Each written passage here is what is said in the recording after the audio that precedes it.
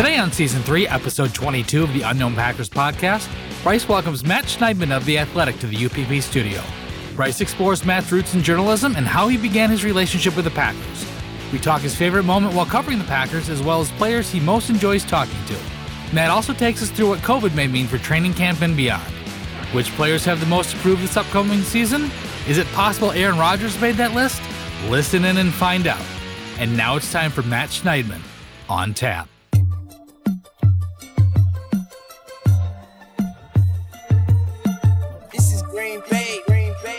Thank you so much for following the Unknown Packers podcast. Touchdown! Dagger!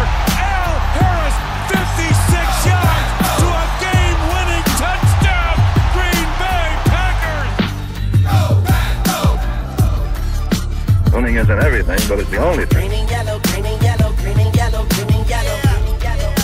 Unknown Packers podcast. Green and yellow, green and yellow, green and yellow, green and yellow. And let me tell you this, Green Bay is a great town. This is Green Bay, Green Bay, Green Bay. And welcome to the Unknown Packers podcast for Matt Schneidman on tap, our Green Bay Packers beat writer of The Athletic. How are you doing, Matt? Good, Bryce. Really appreciate you having me on. How are you? I'm doing great, and I appreciate you finding time to come on and talk about the Green Bay Packers. My hope is that people that tune in, one, are already subscribing to The Athletic, or two, haven't yet, and this will maybe spark a little bit more, I guess, subscriptions coming your way. But like I said, thank you so much for taking time.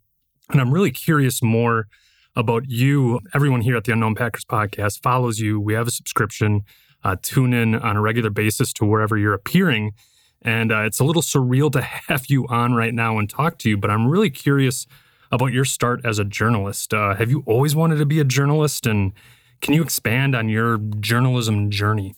Yeah, so I started writing, I believe it was my sophomore, junior year of high school. I'm from a small town in Connecticut called Wilton, Connecticut. From there, were you always interested in sports journalism? Yeah, I think so. Yeah, like I said, I began writing kind of sophomore, junior year of high school in Wilton, Connecticut for a couple small local publications, writing about, girls' high school lacrosse, softball, and just really small stuff. And it was always sports because I was always interested in sports. I was a big sports guy. I played sports in high school, but it was never good enough to play D1. I always had a knack for writing, and I was decent at it. So it really took off to the next level when I got into Syracuse and that communications school there. But it wasn't really the communications school that helped me become a better writer. It was the Daily Orange, which is, I can humbly say, is by far and away the best student newspaper in the country. It's produced writers like Jeff Passan. You see him on ESPN every day talking about baseball. Pete Thamel, who's the national college sports writer for Yahoo. Greg Bishop, who's written every single one of the Sports Illustrated Super Bowl cover stories in recent memory. Eli Saslow, who's won Pulitzers for the Washington Post. Jesse Doherty, who is the Washington Nationals beat writer for the Washington Post. And I could go on and on. Michael Cohen, who was the Packers beat writer before me. All those guys and many, many more that I'm forgetting came out of the DO. And all those guys at some point or another have given me advice, read over a story, provided housing for me on a road trip when I've gone to write a story. And that's really what has helped me become a better journalist, a better sports journalist, is reading all those guys, communicating with them helping me out through my career. And, I was fortunate enough to improve, cover some good sports, work as an editor in college, and very lucky to get a job covering the Oakland Raiders for the Bay Area News Group, a chain of newspapers out in California. Shortly after college, I interned for the Buffalo News and then got that job covering the Raiders for 2 years. And then very fortunate to get this job out here covering the Packers. I say out here, I'm in Connecticut right now, have been for the past couple months. But yeah, that's pretty much how I got here. Like you said, I've always really had a passion for sports, love playing them, love watching them. Grew up a diehard Yankees, New York Giants, New York Knicks, Syracuse fan. Really, the Yankees are the only team I'm a diehard for anymore. But Yeah, always had a knack for writing, always sports, so thought this would be the best way to combine the two. Well, that's awesome. And that was actually one of my next questions was what sports teams do you support? And you've been, I'm not trying to stroke your ego in any way. I'm being genuine and sincere, but you've been such a great addition to the Packers beat. And it's been, we've been doing the podcast now for about 3 years. And I say it on every episode where I miss that reckless abandonment that I used to have as a fan, those knee-jerk reactions. And since we've been doing the podcast for the last 3 years, those have essentially dissipated because the more you know, the more you network, the more you can get a holistic view of the Green Bay Packers. And so first and foremost, you've been an exciting addition, something that I look forward to as reading as well. I'm curious, how did the Green Bay Packers, did you have your eyes set on them? Was it your connection with Michael Cohen? I'm curious, is there any information that you can share about how you were able to then get hired from The Athletic and then cover the Green Bay Packers? Yeah, so I was in Oakland, San Francisco area, Bay Area for 2017 season, 2018 season. And then I knew the NFL editor at The Athletic, Lisa Wilson. She's the head of the NFL team because she was the Buffalo News sports editor who hired me for my internship right after college. And it was about a couple weeks before training camp last summer. Paul Fichtenbaum, who used to be the chief content officer, I think, for Sports Illustrated. I'm looking it up right now because I want to get his title right. But yeah, he was formerly the editor-in-chief of Sports Illustrated. Now he's the chief content officer for The Athletic. He reached out to me. I knew Michael had moved on, but I had never reached out to him and said, hey, can you hook me up with this? Can you do me a favor here? Paul Fichtenbaum reached out to me and said, what would be your interest in this? We want to talk to you about this position. Because like I said, I already knew Lisa fairly well. And I'll say fortunate because I was 24 then, but I'm just turned 25. I'm so fortunate to be at a place like The Athletic covering a team like the Packers. And I've always said, as a writer, kind of touching on what you said, you don't necessarily root for the team. Like I grew up a diehard Syracuse basketball fan because my dad went there. I grew up a diehard New York Giants fan, but covering Syracuse basketball as a reporter every day, covering the NFL, as much as I hate it sometimes because I can't, go back and forth with my friends that I grew up with, arguing with them about these teams. It's kind of ingrained in you to be objective about these teams and come at everything with an unbiased perspective. So that's why I say the only team I'm really a diehard for anymore is the Yankees. But yeah, I got very fortunate coming in here covering the Packers. You want a team you cover to be relevant. Covering the Raiders, they were relevant just for different reasons.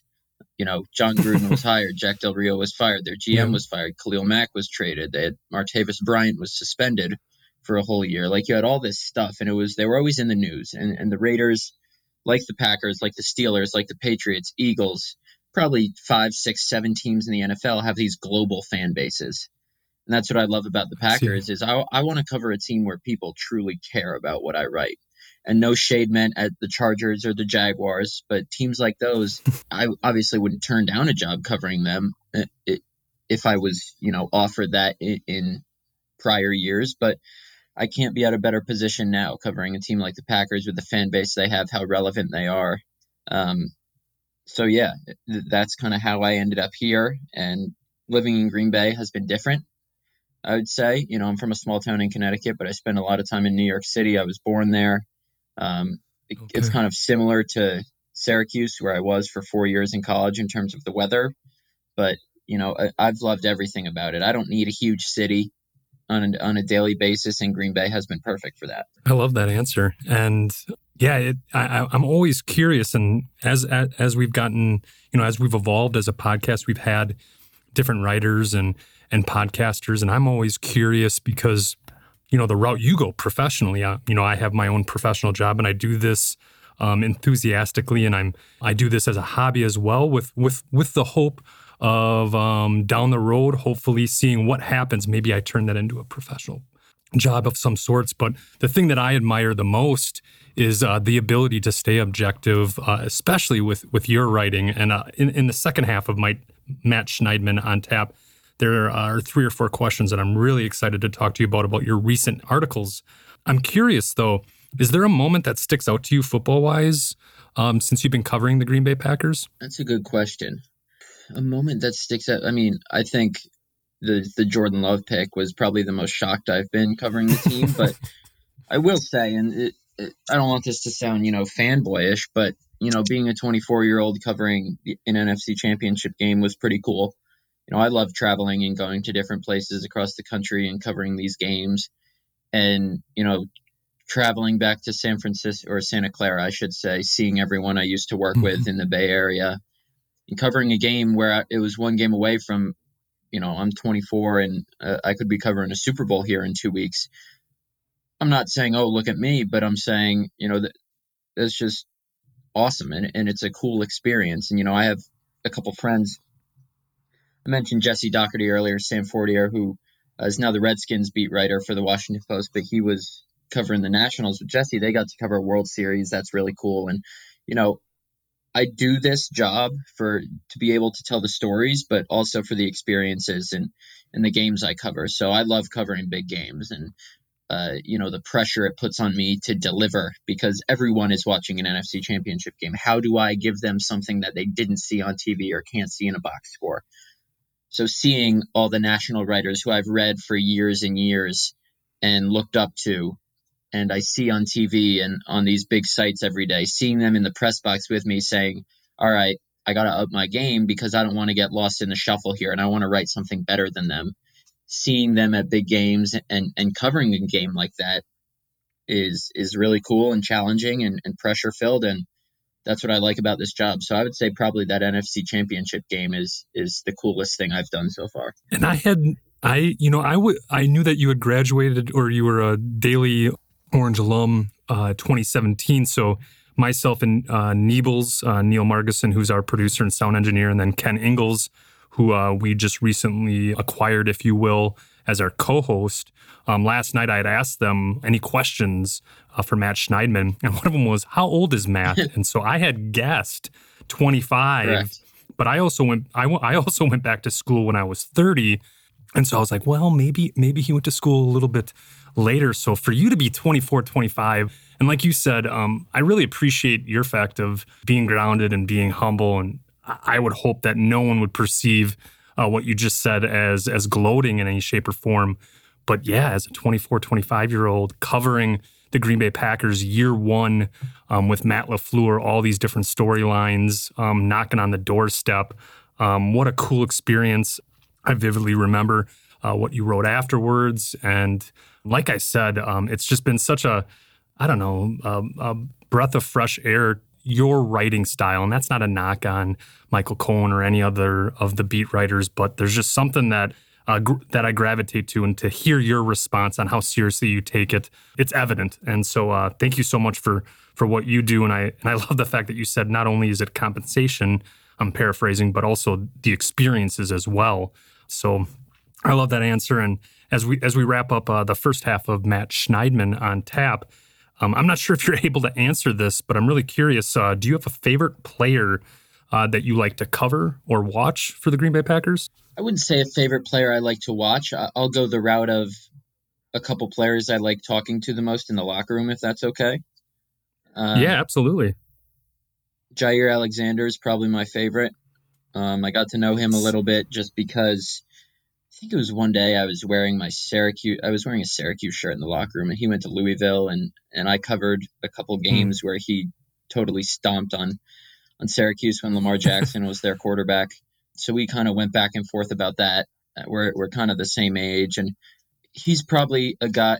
A rule of thumb I have as a reporter is, 3 out of every 4 out of every 5 times you talk to a player should be just with your recorder in your pocket. You shouldn't be interviewing them, because you don't want every time you go up to one of these guys to be when you're sticking your recorder in their face, because this job is about relationships. And, I'm there to do a job and get quotes and write a story, and they understand that. But at the same time, I'm a human just like them, and they're humans just like us with a job to do. So we have to respect that.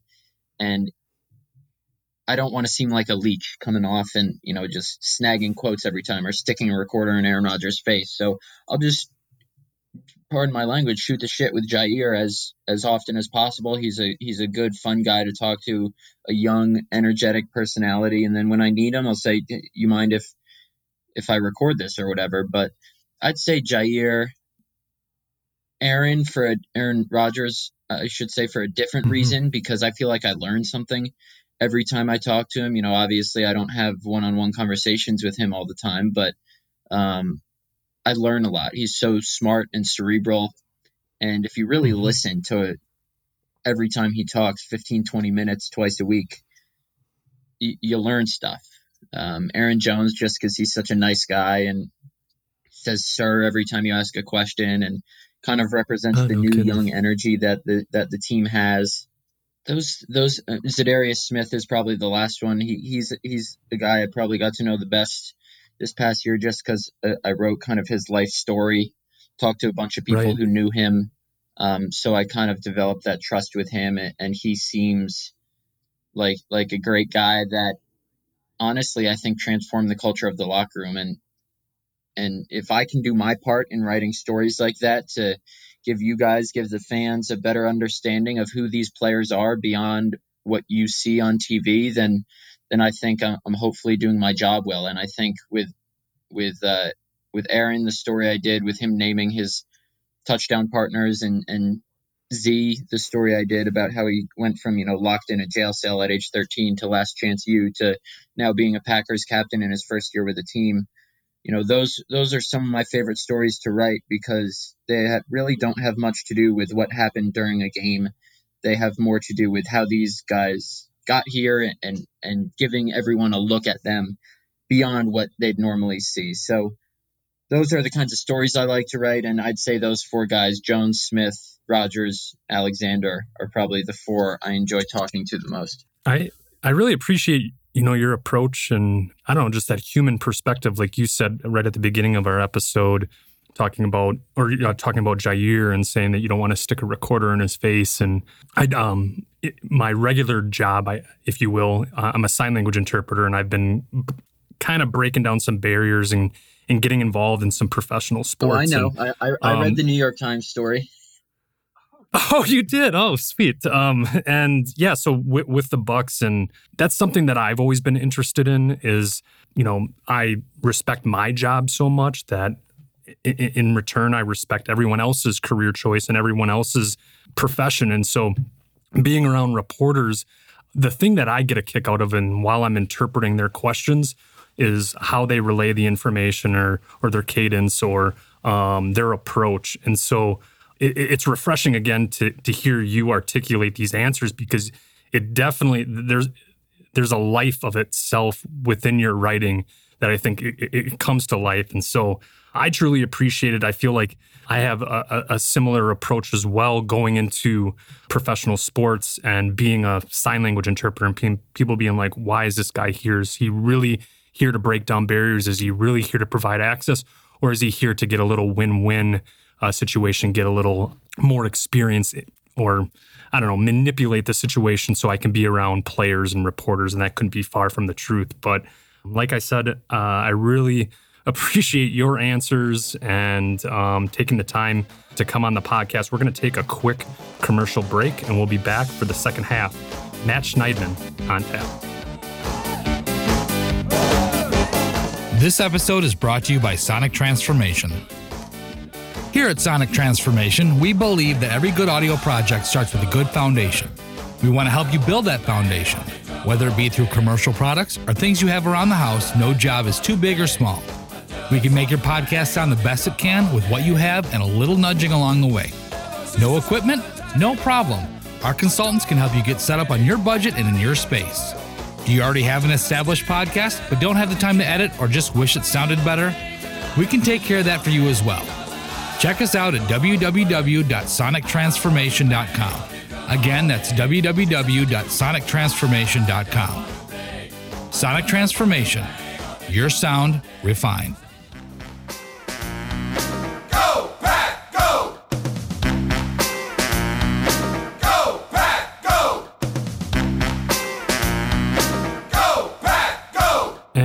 we are back for the second half of Matt Schneidman on Tap. And the first half, we talked about your start, how you got involved in journalism, some of the stories that you've covered, your experience so far as a Green Bay Packers beat writer. I had no idea that you read the New York Times article that I was featured in. So you can't see me, but I'm blushing and I'm flattered. Thank you so much for that support. Right off the bat, in your most recent article, you had, quote, 5 pressing questions for the Packers to address when training camp begins, end quote.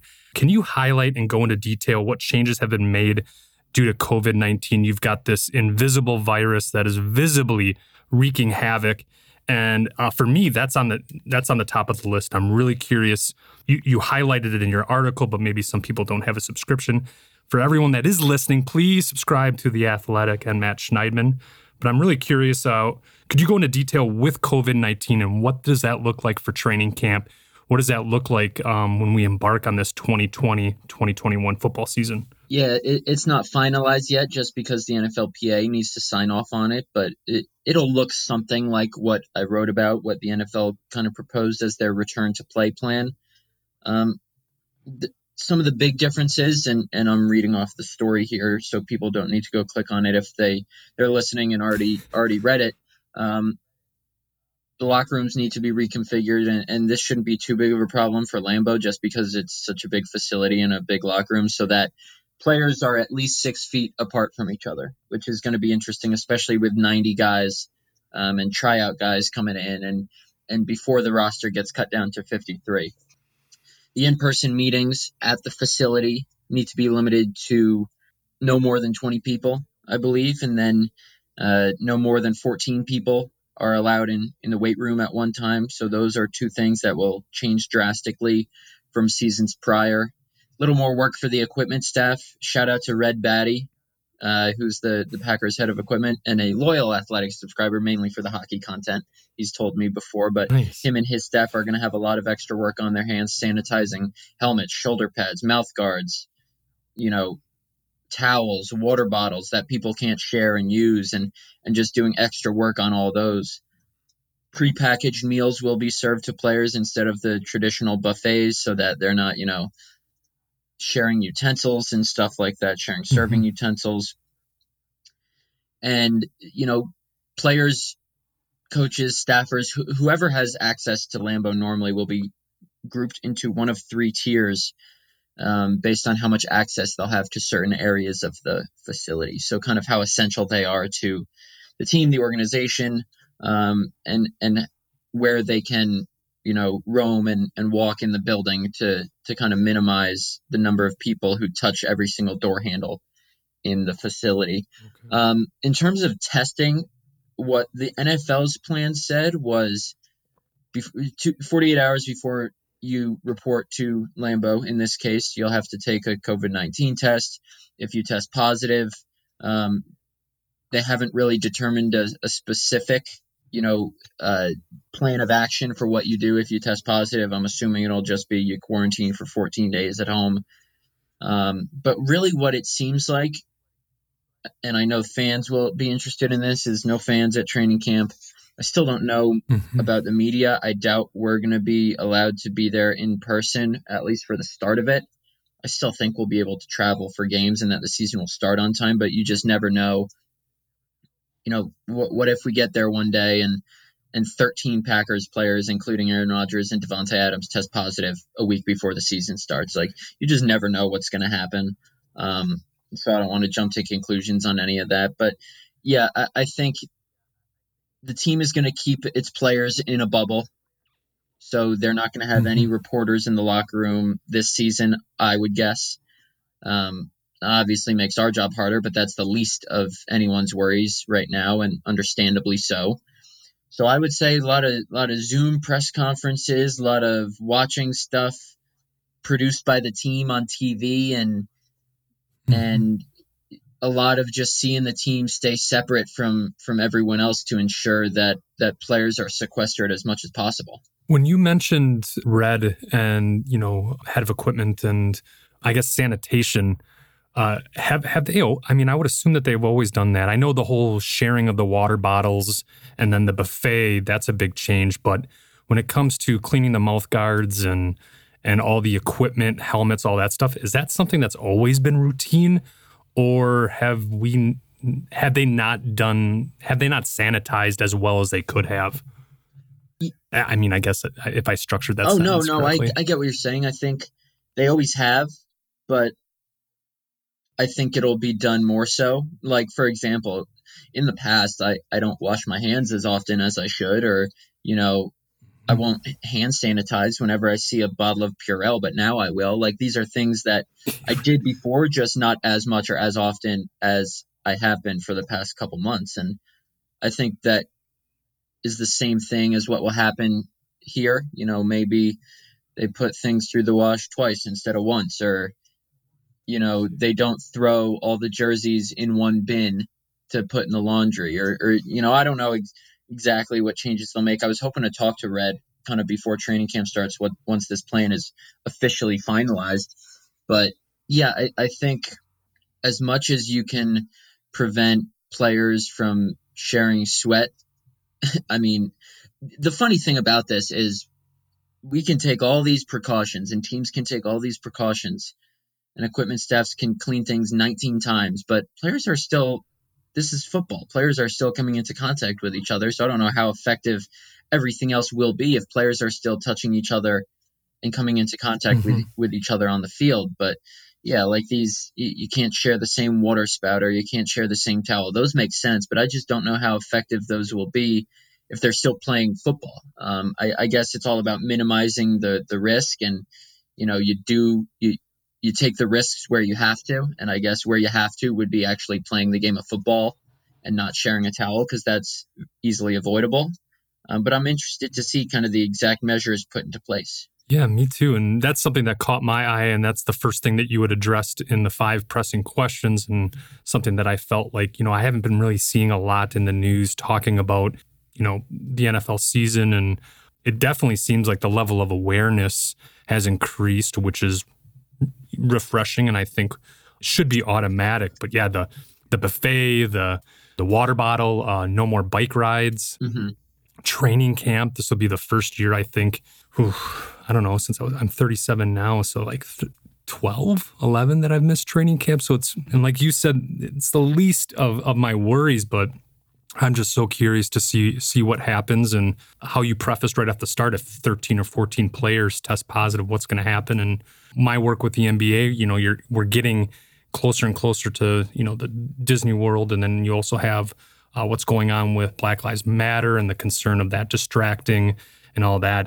It's something that I'm really curious about, and I can't wait. I'm assuming if you talk to Red, that would probably be something that you would publish then? Yeah, definitely. Or am I jumping? No, I mean, if the Packers would be gracious enough to let me talk to him, I'd definitely write that. And how does that approach? I mean, do you go through their, point of contact, and then they talk to Red and then it's confirmed? Or do you have like a conversation with Red and say, hey, I'm thinking about doing this article, but I have to talk to the powers that be before we can get it confirmed? I don't have his contact information, so I'd go through Packers PR, and that's normally how things. Gotcha. During the off season, to talk to players, I've talked to a couple guys one-on-one, but that normally goes through their agents or their marketing or publicists people. But any team employees, GM, president, equipment staffer, that would go through the team PR staff. Okay, I see. Well, with the second question, you wrote 2 pieces regarding racial discrimination and systemic racism, most notably with Yash Nijman. I hope I'm pronouncing his name correctly. Nyman, thank you so much. And Billy Turner as well. Can you extrapolate on that a little bit for the people that may not have subscriptions? What were some takeaways during those interviews, especially with Billy Turner and Yash Nyman? Yeah, I think I saw Corey Lindsley tweet a couple weeks ago that the offensive line had a meeting together, and Billy Turner and Yash Nyman were kind of 2 speakers in that meeting who, I don't want to say inspired Corey, but made him feel like it was the right thing to put out a statement, tweet about everything that's going on in this country. So I reached out to agents for Billy and Yash and kind of had separate conversations with them. Billy is obviously a relevant voice here because he's a Minneapolis native, or right outside Minneapolis. He grew up and went to high school. He's an African-American man, and, seeing what happened to George Floyd, I thought he'd have some interesting thoughts on that. So I think, I don't want to paraphrase or speak for him or try and recall exactly what he told me, but I think it's an illuminating read because a lot of us, myself included, whether it's because of our skin color, obviously I'm white, so I don't know what he's gone through. I won't pretend to know what he's gone through. So it's important just to listen and understand and experience the hardships and the pain and the emotions he's gone through, not only in the past couple of weeks, but his entire life growing up.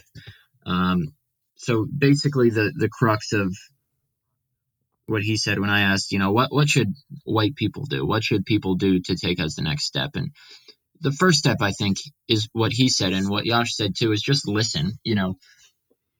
People aren't asking us, and I say us as white people, to, throw money at things or try and understand. It's just to listen and feel the pain of Black people who have experienced this their whole lives. And hearing Billy and Yash talk about it, if your listeners have the time, I think and I'm not saying this to read my stuff because I wrote it. I just transcribed what they said. It wasn't my writing. So I think it's important for all of us to go read those and listen to those, just to hear their perspectives, because I think the more we listen to people who've been through this stuff more than we have, the better we'll all be for it. I appreciate, all the answers that you've been providing. I really appreciate just your perspective. And like I said, I felt like I could extract that from all of your journalism and all your writing. But then to hear you right now talk about, the human perspective and your approach and being open and being mindful, rare breed, my friend. And once again, thank you so much for coming on the Unknown Packers podcast. I have one final question for you as we wrap up Matt Schneidman on Tap. And I'm curious, you talked about in your article back on May 14th, quote, 10 Packers with most to prove, end quote. You listed Aaron Rodgers, I believe, at number 6, and your number 1 player was Marquez Valdes-Scantling, MVS. What do you feel Aaron needs to prove? I can assume, but I'm really curious your perspective. And with MVS, there's a lot of talk. Actually, I'll wait for MVS. What do you feel Aaron needs to prove this season? Yeah, I think for as much as he says the Jordan Love pick didn't, add any extra motivation, and I believe him on that. I think more than anything, he wants to prove to himself that at age 36, he can still be elite. He can still be a top 5 quarterback in the league, and I think he can. And this is just me opining, but I think the Jordan Love pick should add some extra motivation, because Aaron Rodgers can go out this season. He has a chance to go out and prove to the organization that he's nowhere near dropping off, and he's still at an elite level, better than last year, and that they shouldn't have drafted him. And I'm not saying that would be his intention or his motive behind going out and playing well if he does play well this season. But I think, and this is just my opinion, I think he has to prove that he's still got it. And I say that not only because he's a 36-year-old quarterback heading down the home stretch of his career, but there will be arguably no spotlight greater in the NFL than the one on Aaron Rodgers, just because of who the Packers drafted in the first round. So I think he has a lot to prove in terms of where he's at in his career and why the Packers made the wrong decision. I'm not saying they made the wrong decision, because we don't know yet. Right. I can say they made a questionable decision, but I think if Aaron Rodgers comes out and lights the world on fire this year and plays with a chip on his shoulder and says, F you guys, I'm still one of the best quarterbacks in the league, then I think that would definitely qualify as him proving something. So I've got a follow-up question with the Aaron Rodgers then that I did not provide in the agenda, so a little impromptu, but it just popped in my head. Say the Packers don't draft Jordan Love. Would you still include Aaron Rodgers in your 10 Packers with the most to prove? Good question. No, probably not. So it is all based on the selection of Jordan Love, and I mean trading up. Right. I don't know if it's entirely based on that. I still think, like I said, based on his age, he still wants to prove that he's not going to fade away like a Phillip Rivers or an Eli Manning. Obviously, Rodgers is a different tier of quarterback than those guys anyway. But I think the majority of it has to do with Jordan Love, and at least from a public perspective, a lot of people will be looking at what he does this year, and a lot of people from the public eye, no matter what he says, will say he has something to prove, because he has to prove that the Packers made the wrong decision, and I think that's a justifiable perspective. And with the final question of Matt Schneidman on tap, we talked about Marquez Valdez, not we, myself and Ken talked about Marquez Valdez Scantling in our latest episode, Showtime on Tap. It was a question that Maggie Loney had provided on an area that the Packers will progress in and an area that the Packers will regress in. I had articulated that the Packers will progress at the quarterback level or quarterback position because I think Aaron Rodgers will have a chip on his shoulder. And also we have a bona fide backup for the first time in however long. And that's not a knock on Tim Boyle, Manny Wilkins, Brett Hundley, but to trade up for the caliber of Jordan Love in the first round, for me, there's another silver lining of, knock on wood, if Rodgers were to get injured, I do feel that Jordan Love has the moxie, even though he hasn't even thrown a single pass in the NFL. I feel that the position got better with the selection of Jordan Love. One, as a backup, and two, it gives some drive. The regress for me, going to games at Lambeau in warmer weather and colder weather games, for some reason, I gravitated to Marquez Valdez Scantling last year. And I started noticing throughout the season that his demeanor was very different in the earlier part of the season compared to the second part of the season. And, if you look at it statistically, maybe, there's some confidence issues. But for me, I wondered whether or not, and I hate using this term and throwing it around loosely, but a cold weather type of player, him being from South Florida. In those December and January games, the Seattle game, the Redskins game, and the Bears game that I went to, I gravitated and watched Marquez Valdez Scantling during warmups, and he just looked cold. He looked fractured. Coach Elvis Wooded had to come up, and it seemed like had to pump him up. And then he was nowhere to be found during the game. And I hate just, bashing MVS. I'm really excited, but I'm also wondering if I'm the only one that feels that maybe he's not on the right team, and maybe he's a great trade candidate. If he starts off well in the warmer parts of the month, would he be an option to be a trade candidate? And please be as candid and be as honest as possible. Maybe it's just me just thinking too much, but there's just something about that where I believe he has the ability. I just wonder if he'd be a trade candidate. And also, why was he your number one player to prove himself? I don't think he would be a trade candidate because I just don't know if the Packers would want to give him up for a 6th or 7th round pick, which is what I think they could maybe get for him.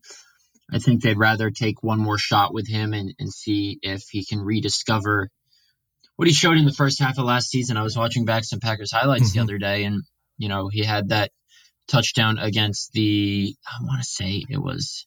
Is it the Raiders? No, well, I'm going in chronological order. So the Broncos on the broken play or the free play, and then he had obviously the big catch against the Bears in week 1, and he had the big catch against the Lions down the right sideline in week 6, and then obviously that game against the Raiders when he was a little banged up, 2 for 133 and a touchdown. Right. And then after that, it was like 5 catches for 60 yards in the next 11 games or something like that. And toward the end of the season, he wasn't even playing. Like after that Raiders game, middle of the season, he was playing. He just wasn't getting targeted. But toward the end of the season, he wasn't even getting on the field. So when we asked Elvis Wooded and LaFleur, they said, it's competitive. He's still good, da-da-da-da-da. But I honestly think it's a confidence thing, as cliche as that is. And step one to getting back into good graces is getting on the field. I don't know if it's he can't run routes, he can't catch the ball, whatever, but Marquez Valdez Scantling can do something that nobody else on the team can do, and that's run as fast as he can. So he's going to get his shot to make it in training camp, but I put him at number 1 with most to prove because he needs to prove that he can get back to being that guy who was that speed deep threat last year and the year before to a lesser degree. Because when people say, oh, the Packers didn't have a true number 2 and Allen Lazard had to step up, that's because Valdez-Scantling dropped off the face of the earth. And the reason people are calling for the Packers to draft a wide receiver is because Valdez-Scantling disappeared. So he has a lot to prove, and he has to prove that the Packers made the right decision in not drafting another wide receiver to compete with him. Listen, I could see Valdez-Scantling being the number 2 next year. I could see Funchess being the number 2. I could see Lazard being the number 2. But I think in terms of improvement needed from second half of last year to this year, I think Valdez-Scantling certainly has the most to prove. Do you think his drop-off was then more injury-related and maybe that, it just was happenstance where I was at these cold weather games and he had already dropped off and his body language? I mean, he's a South Florida kid and it's not for everyone. Lambeau's cold. I totally understand. I'm born and raised and it's still cold for me.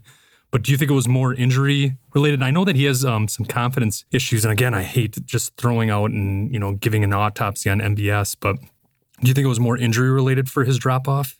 I don't know. Certainly nobody will say that, but it's certainly possible that whatever injuries he had, I don't remember them off the top of my head, entering that Week 7 game lingered after he played through them. You'll remember Devontae obviously didn't play that game. Geronimo Allison and Valdez-Scantling didn't practice all week and then were game time decisions and they both played. So, I think just we can only take what coaches and players and assistants tell us at face value. And what they said was, he's just working through some things. We never really got a concrete answer. So that would lead me to believe that it's more mental and more tactical than injury related.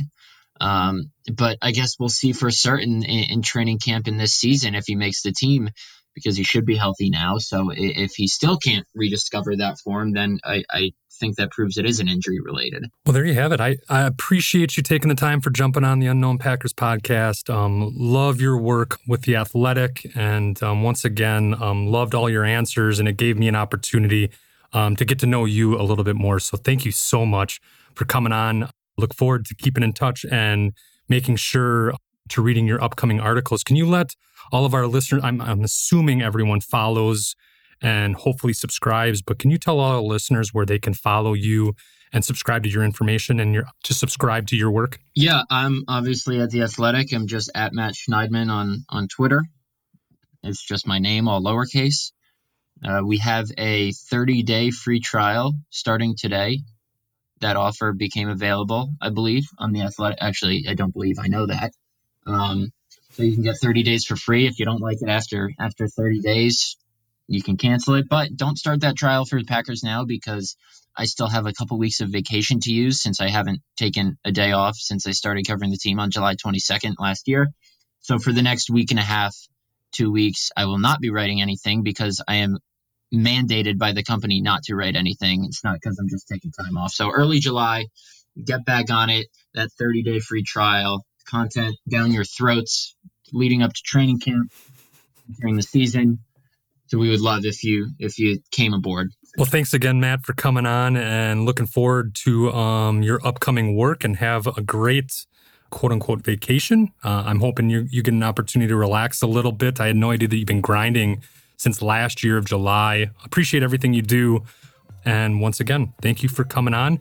I am your host, Bryce Christensen, and this is the Unknown Packers Podcast. Thank you so much for following the Unknown Packers podcast. You can follow us on Twitter at Unknown Packers, as well as Facebook, Instagram, the Unknown Packers podcast. You can check us out on our website, theunknownpackers.com, and a variety of different podcast platforms as well. You can also say, hey, Alexa, play the Unknown Packers podcast. That's right. We're friends with Alexa. Go Pack Go. This podcast was edited and produced by Sonic Transformation. Sonic Transformation. Your sound refined.